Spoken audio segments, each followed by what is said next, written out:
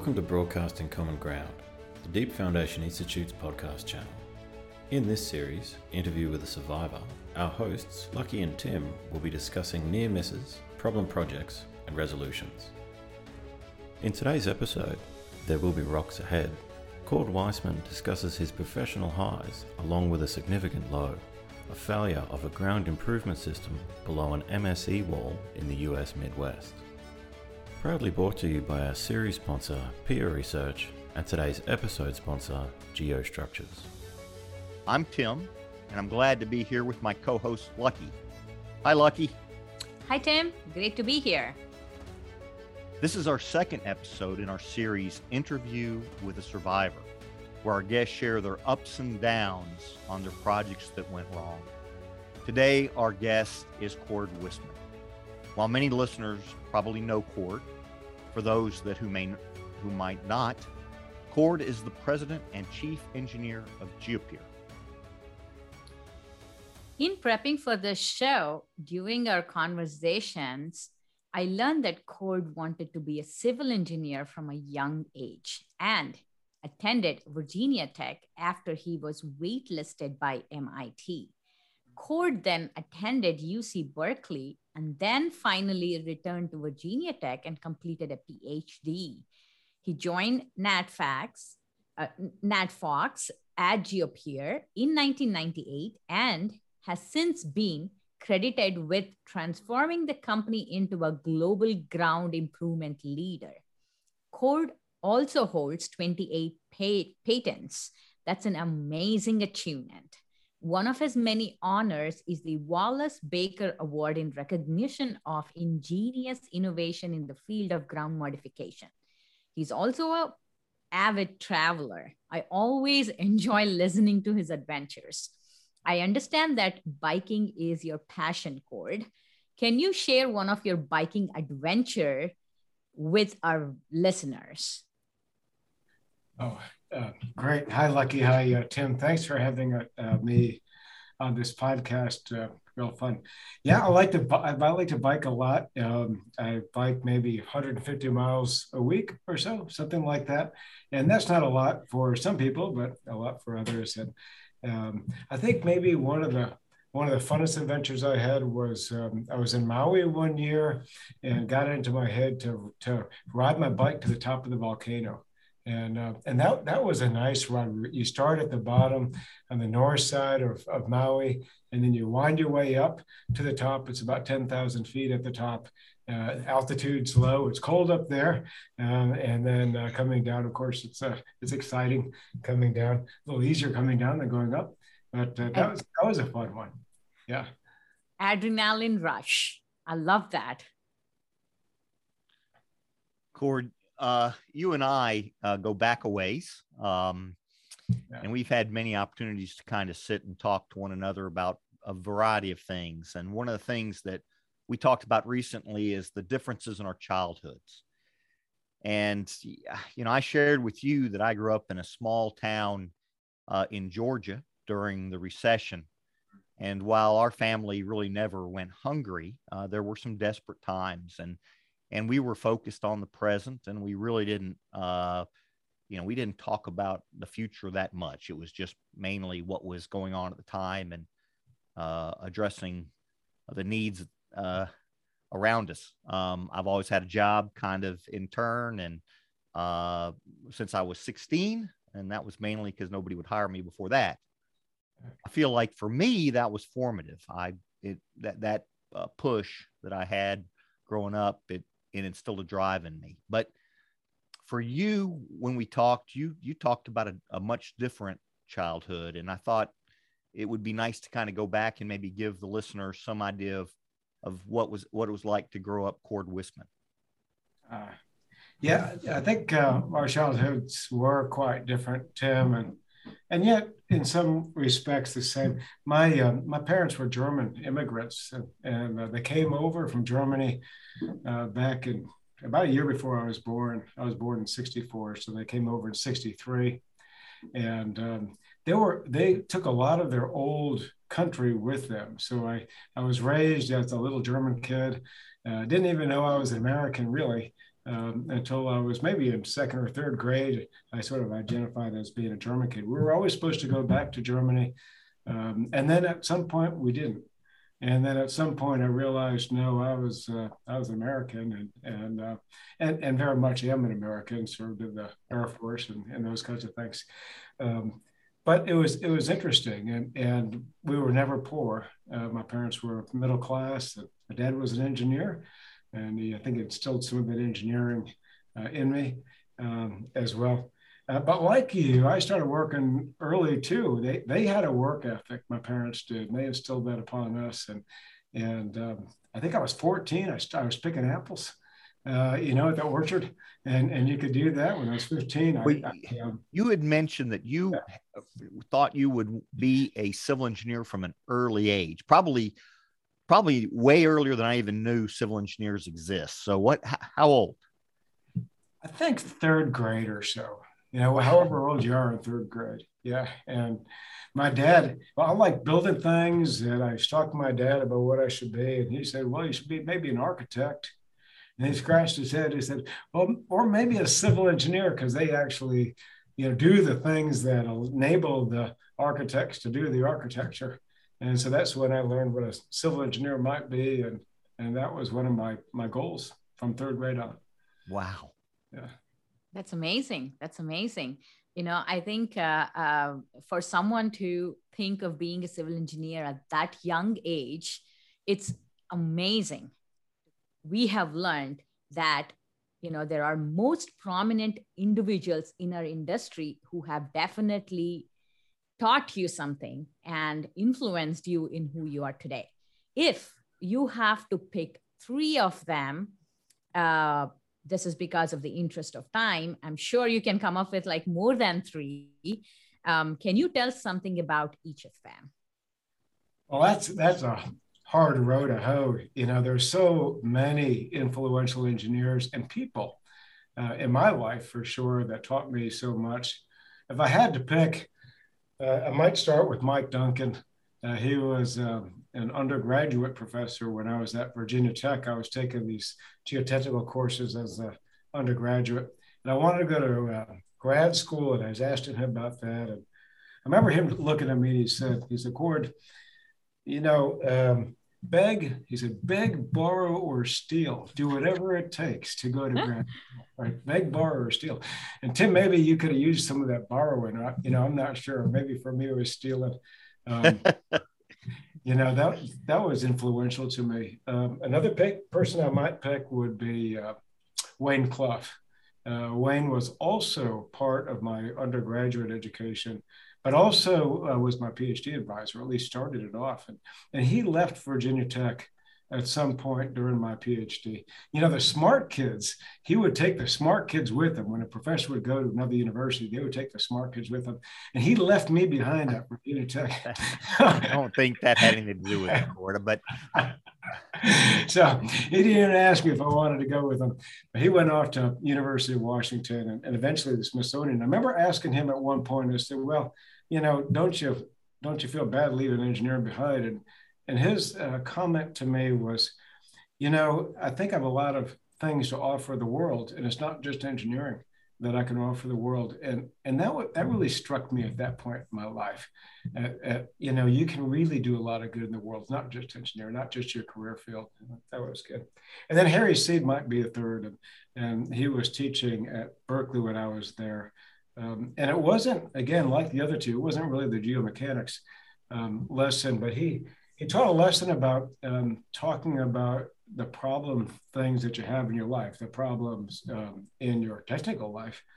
And I remember his quote, it was something like this. He said, we like to talk about our successes so much, don't we? And they make us look really good, but we don't learn too much from our successes, do we?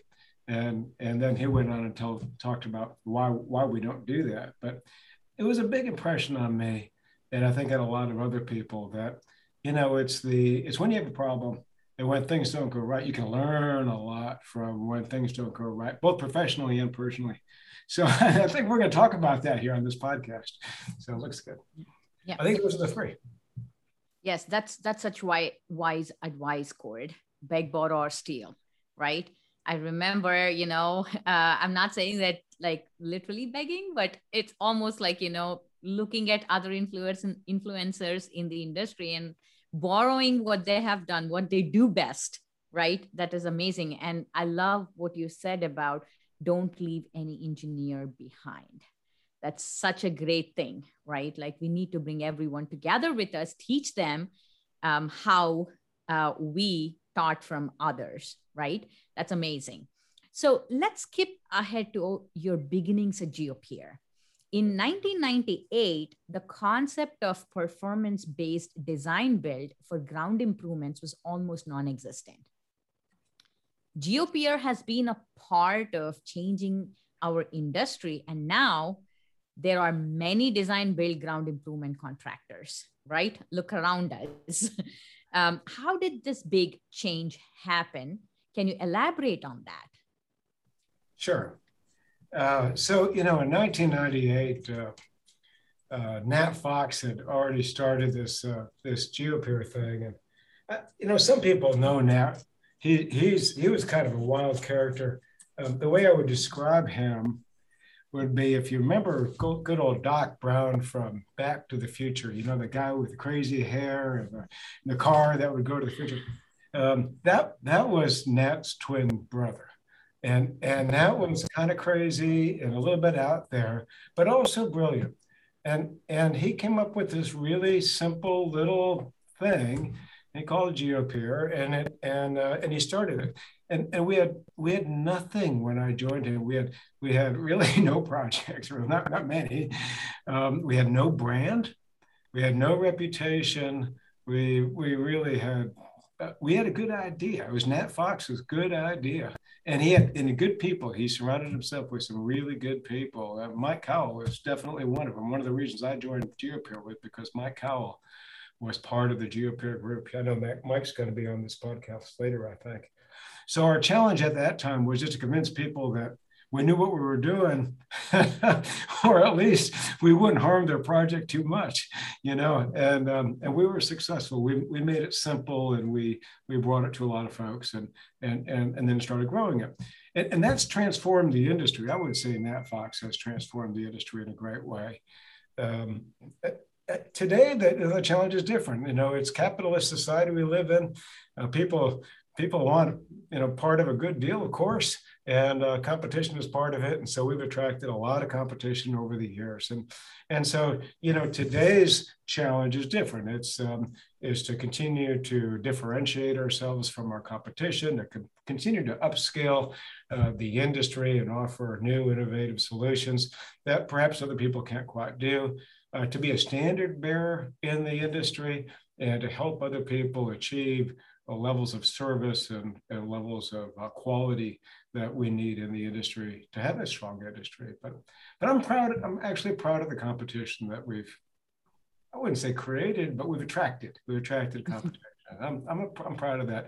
And by and large, I'm proud of the competitors and the people that run them as well.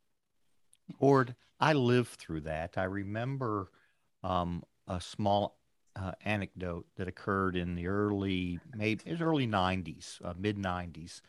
And one of my colleagues was in a meeting with Nat Fox, and Nat was doing a very good discussion about what GeoPeers could do and that kind of thing. And finally, my colleague looked at him as the geotechnical engineer and said, "How much settlement do you think it would have?"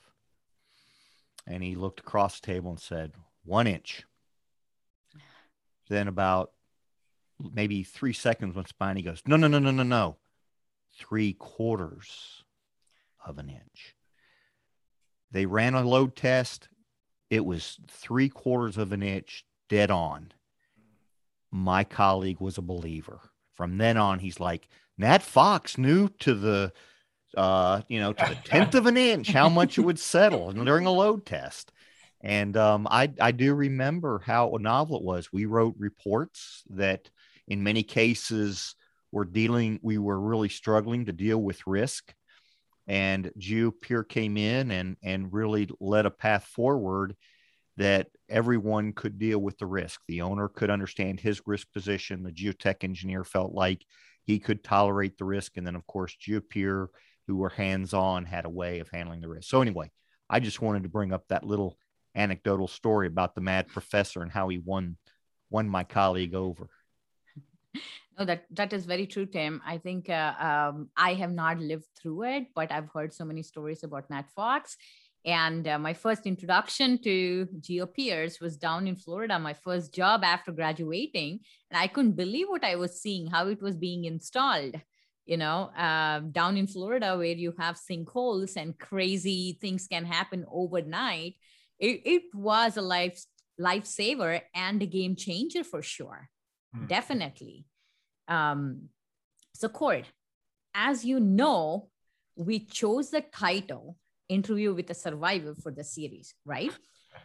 We really want to learn firsthand from people who have lived highs and lows on projects.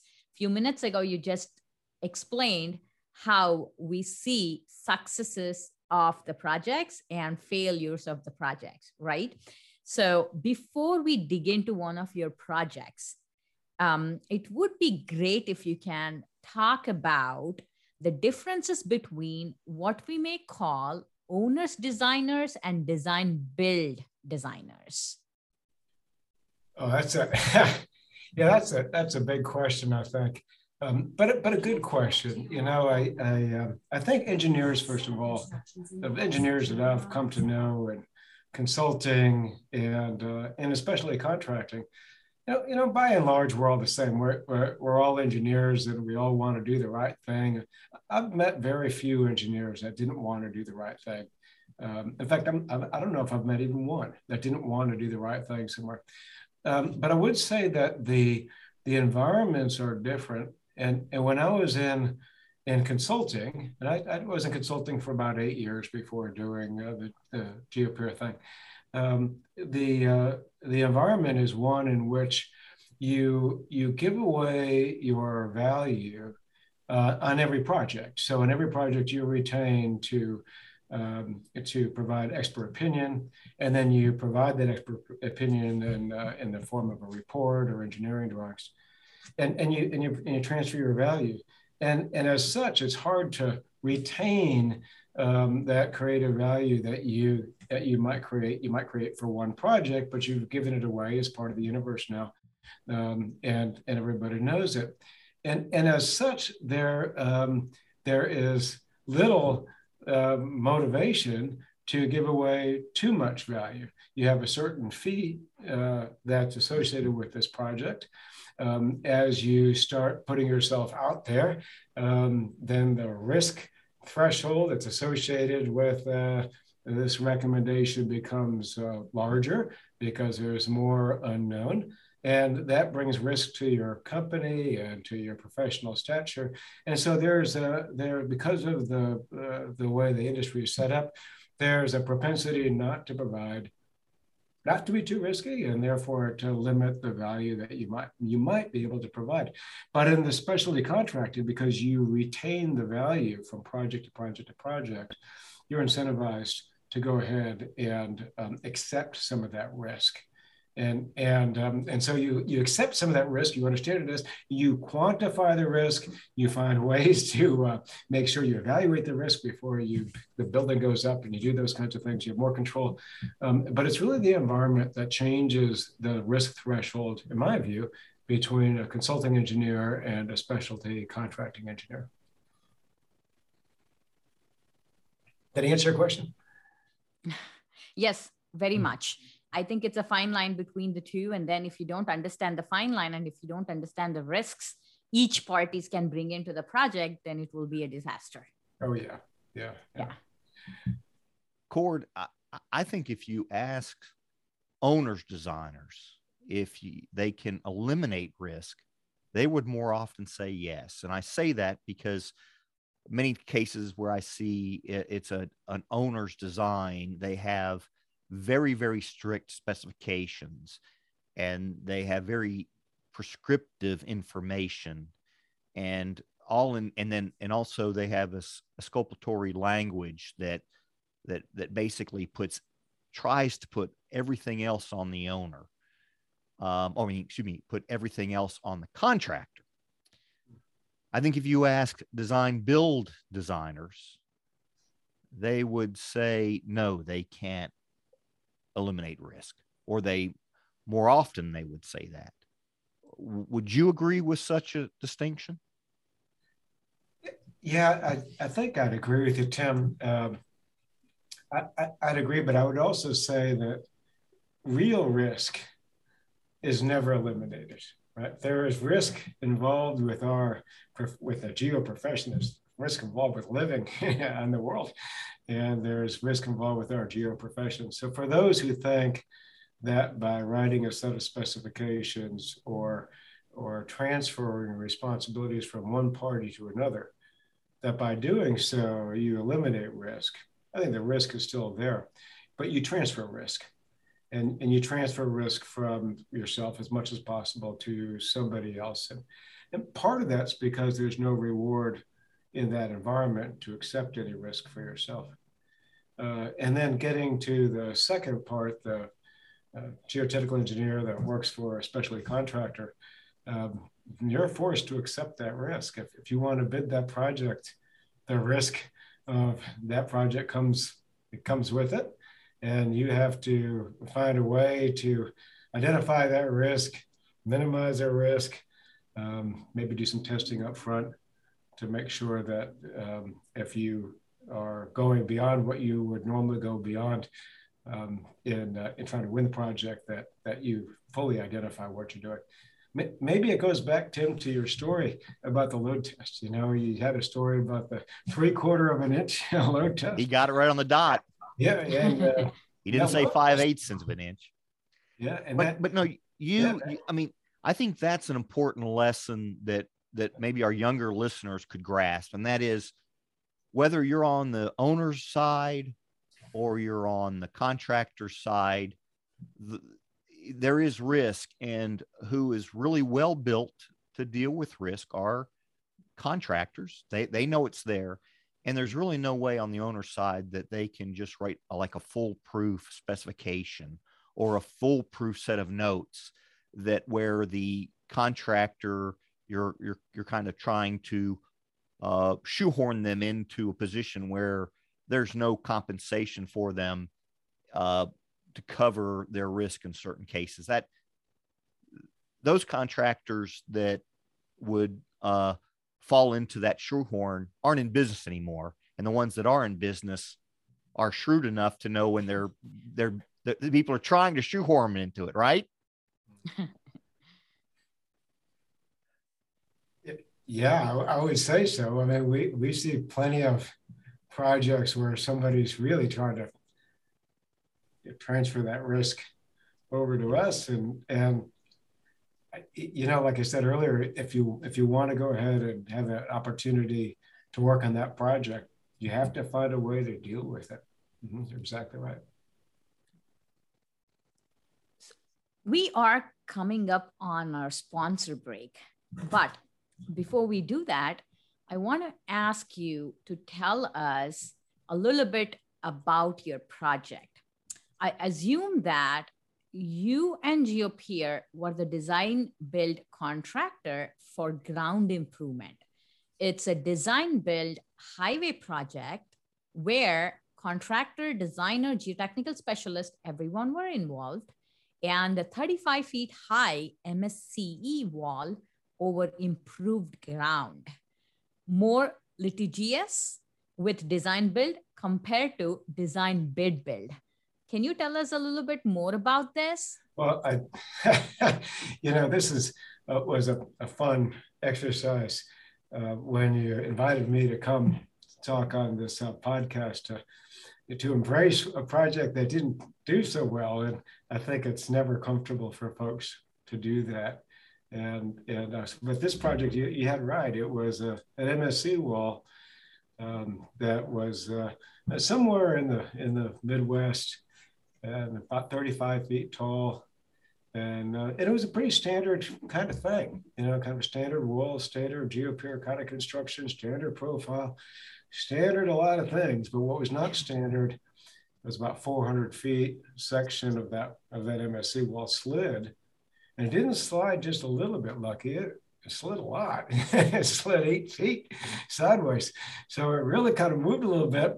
And you couldn't really look left and right and say, no, not much of an issue. There was an issue, right away. If you didn't call that a failure, I'm not sure what you'd call a failure.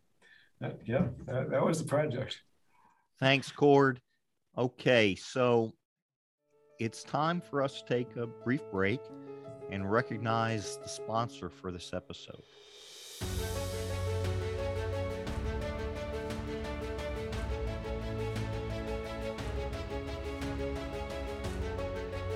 Geostructures is a company of design builders that love using innovative ground improvement and earth retention solutions to solve foundation support, slope stability, and grade separation problems for their clients.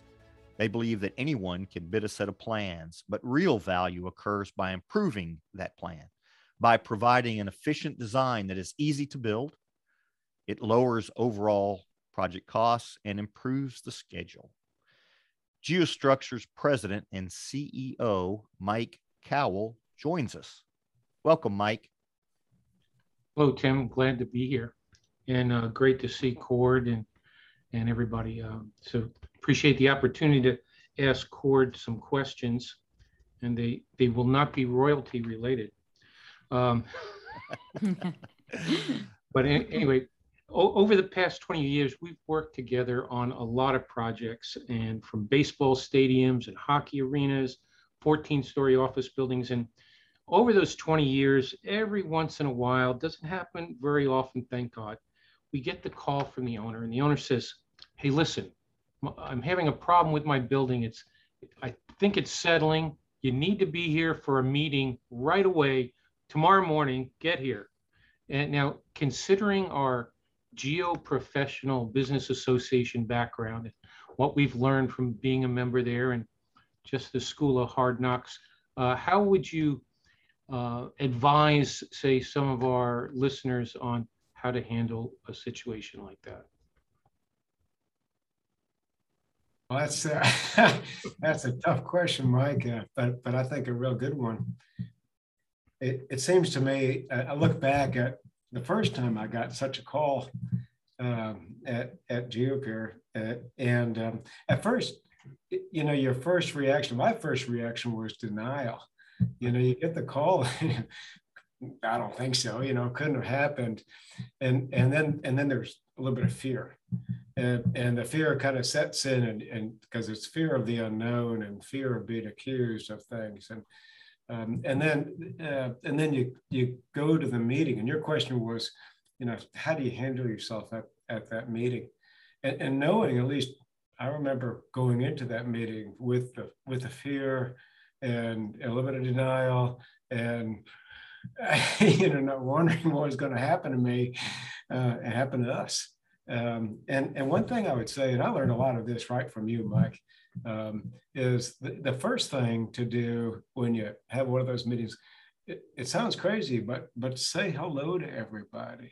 Because everybody in that room is in the room for a reason. They have skin in that game.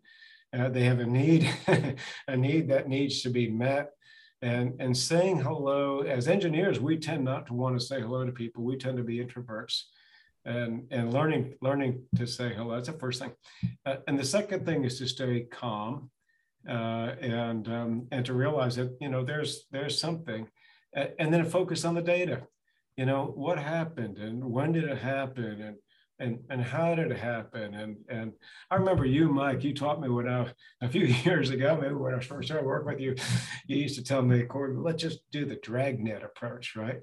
Just the facts, ma'am, and you used to use that phrase. I've used that many times myself since.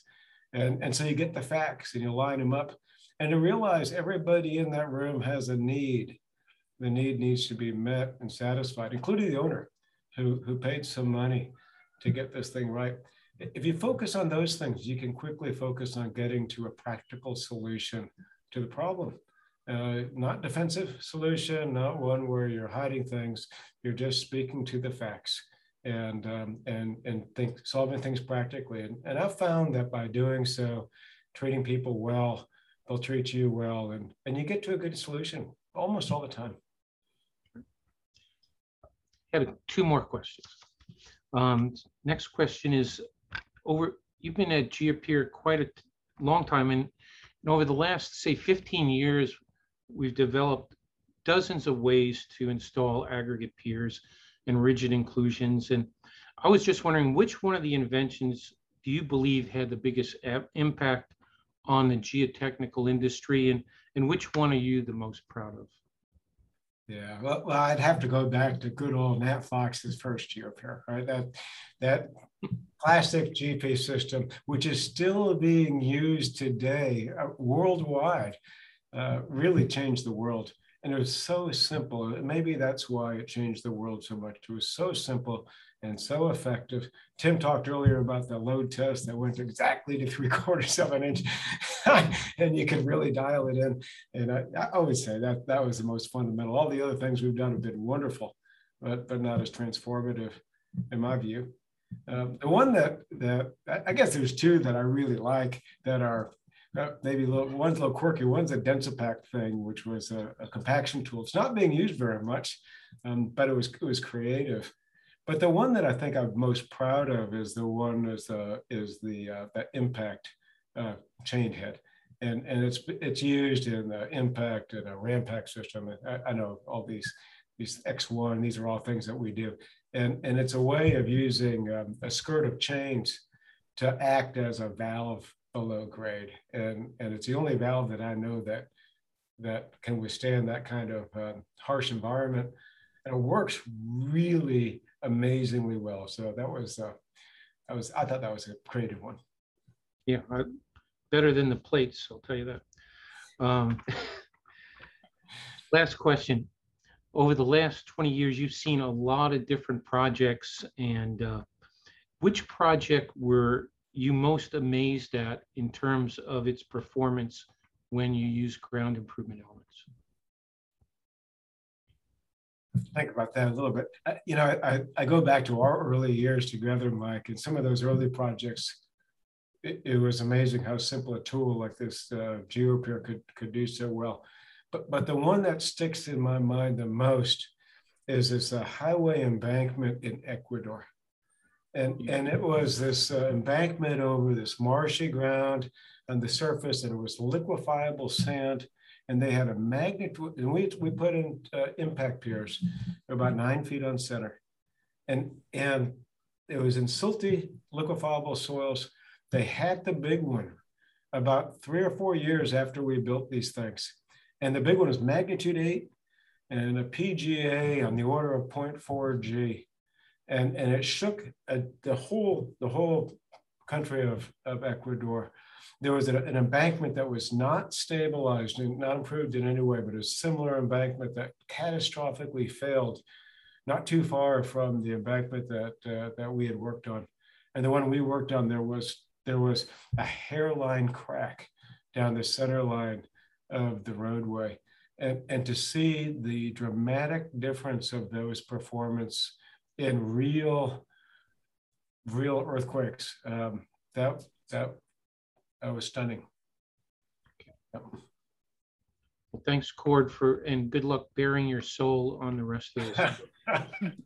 Thanks, Mike. Thank you, Mike. Hey, Mike, Thank you so much. Thank you for joining us, and thanks to GeoStructures for your support. You're welcome. My pleasure. Thanks very much to Mike and GeoStructures. And now for the conclusion of our episode. Before our sponsor break, Cord, you were telling us about a 400-foot-long section of MSE wall that failed. This wall was supported by improved ground that was designed by GeoPeer. Take us back. How did the news reach you? And what were your next steps in this situation?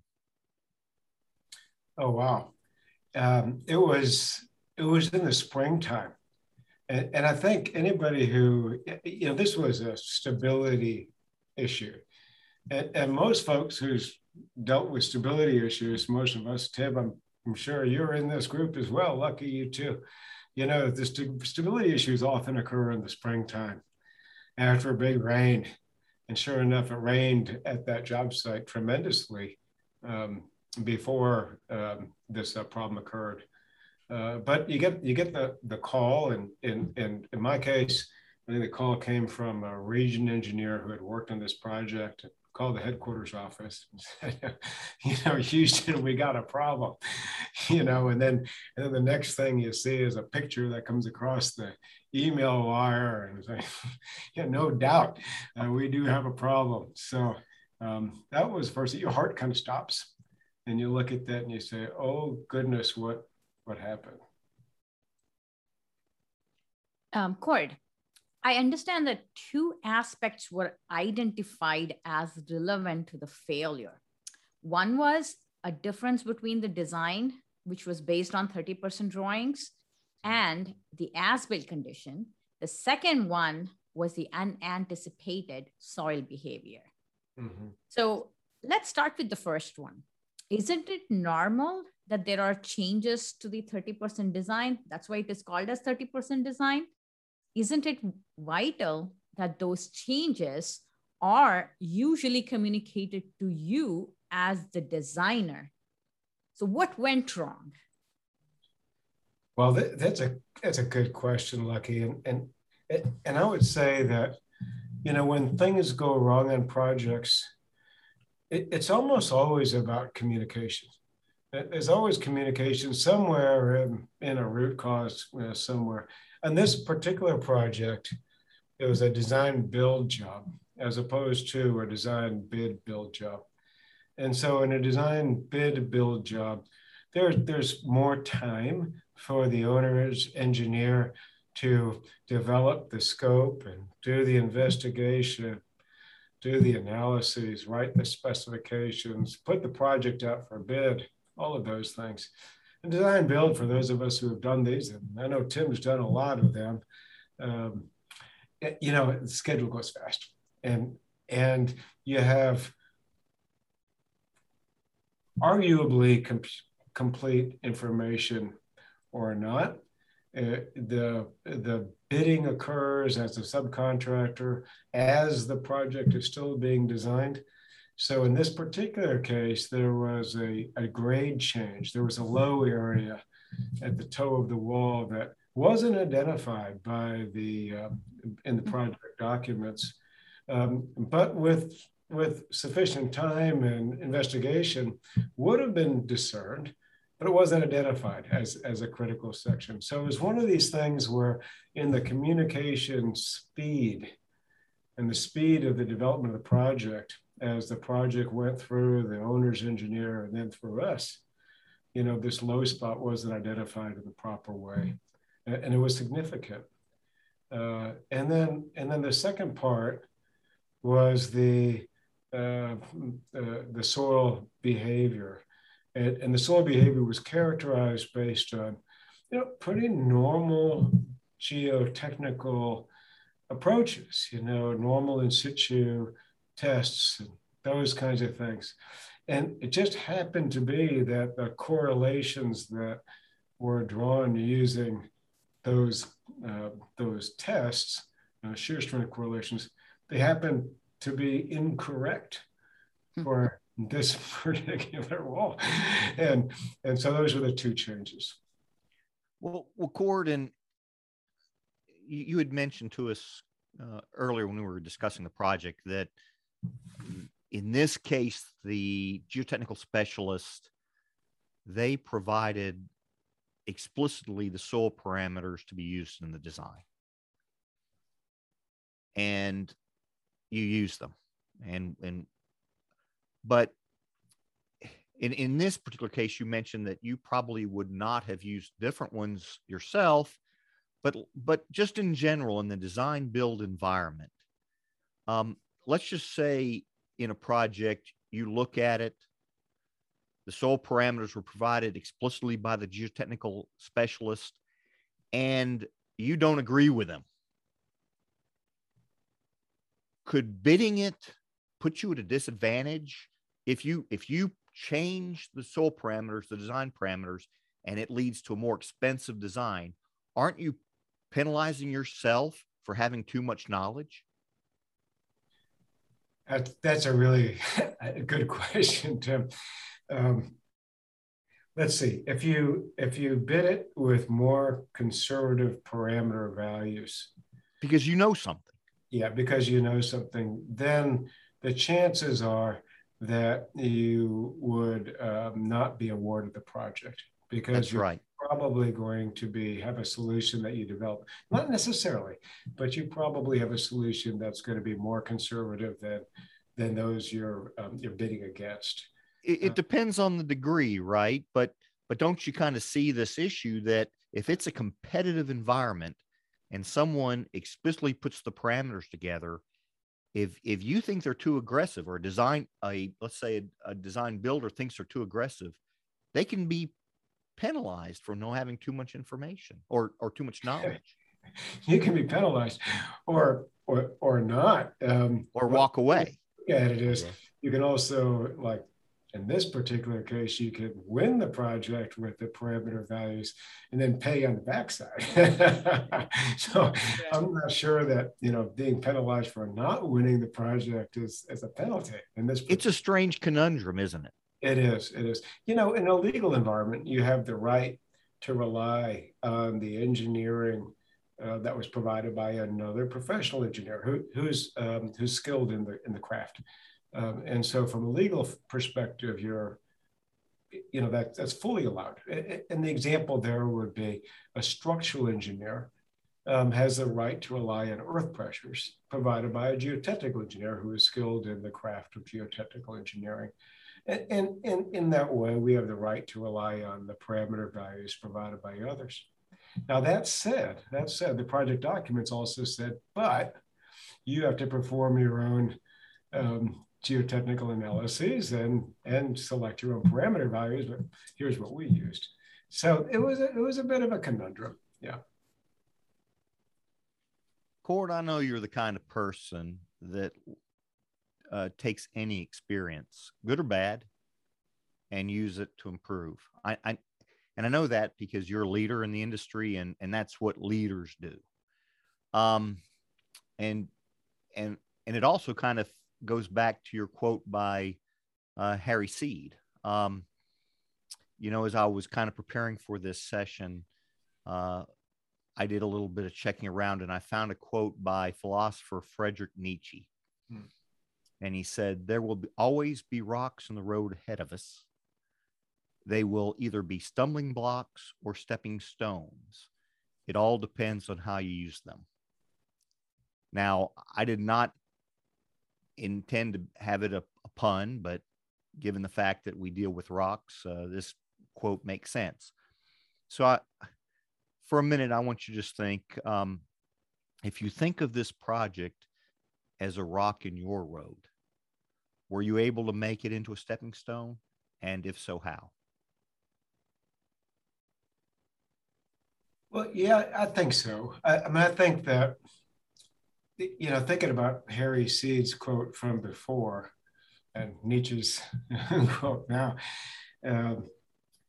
it seems to me that when life is going just grandly and swimmingly, most of us don't learn too much from life during that time.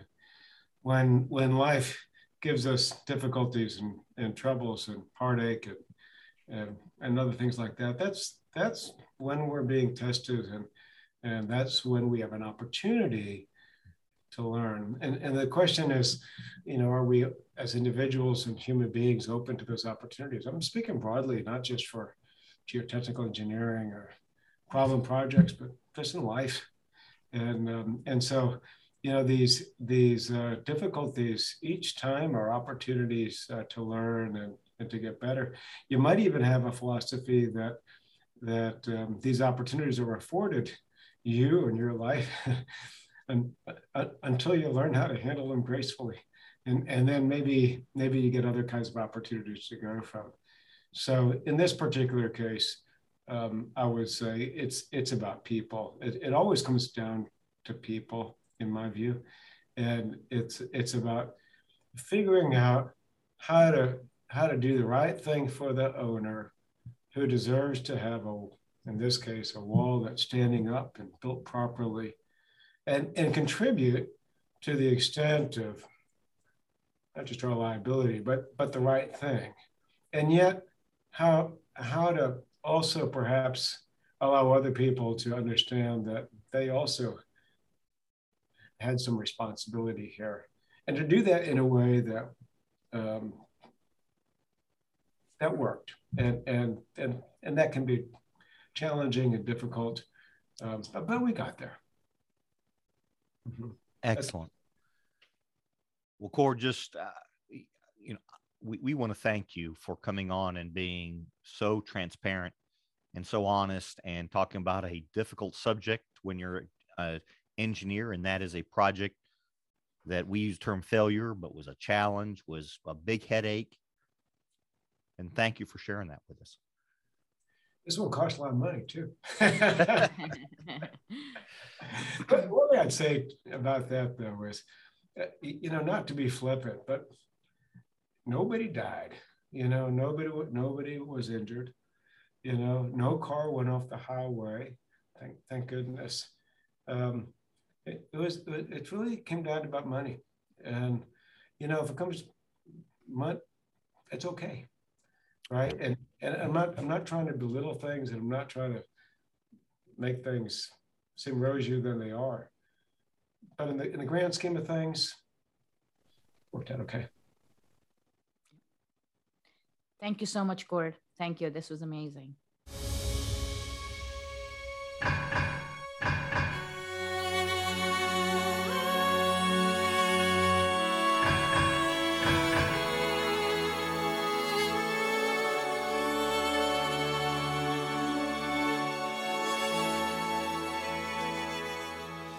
On behalf of DFI, we hope you enjoyed this episode. The views, information, and opinions expressed during Deep Foundation Institute's podcasts are solely those of the individuals involved and do not necessarily represent those of DFI. DFI does not verify or take responsibility for the accuracy of the information contained, nor does it warrant that the information contained herein is suitable for any general or specific use. The podcast is available for private, non-commercial use only. Editing, modification, or redistribution of this podcast is prohibited. Proudly brought to you by our series sponsor, Peer Research, and today's episode sponsor, Geostructures. Thanks for your time. Keep on surviving.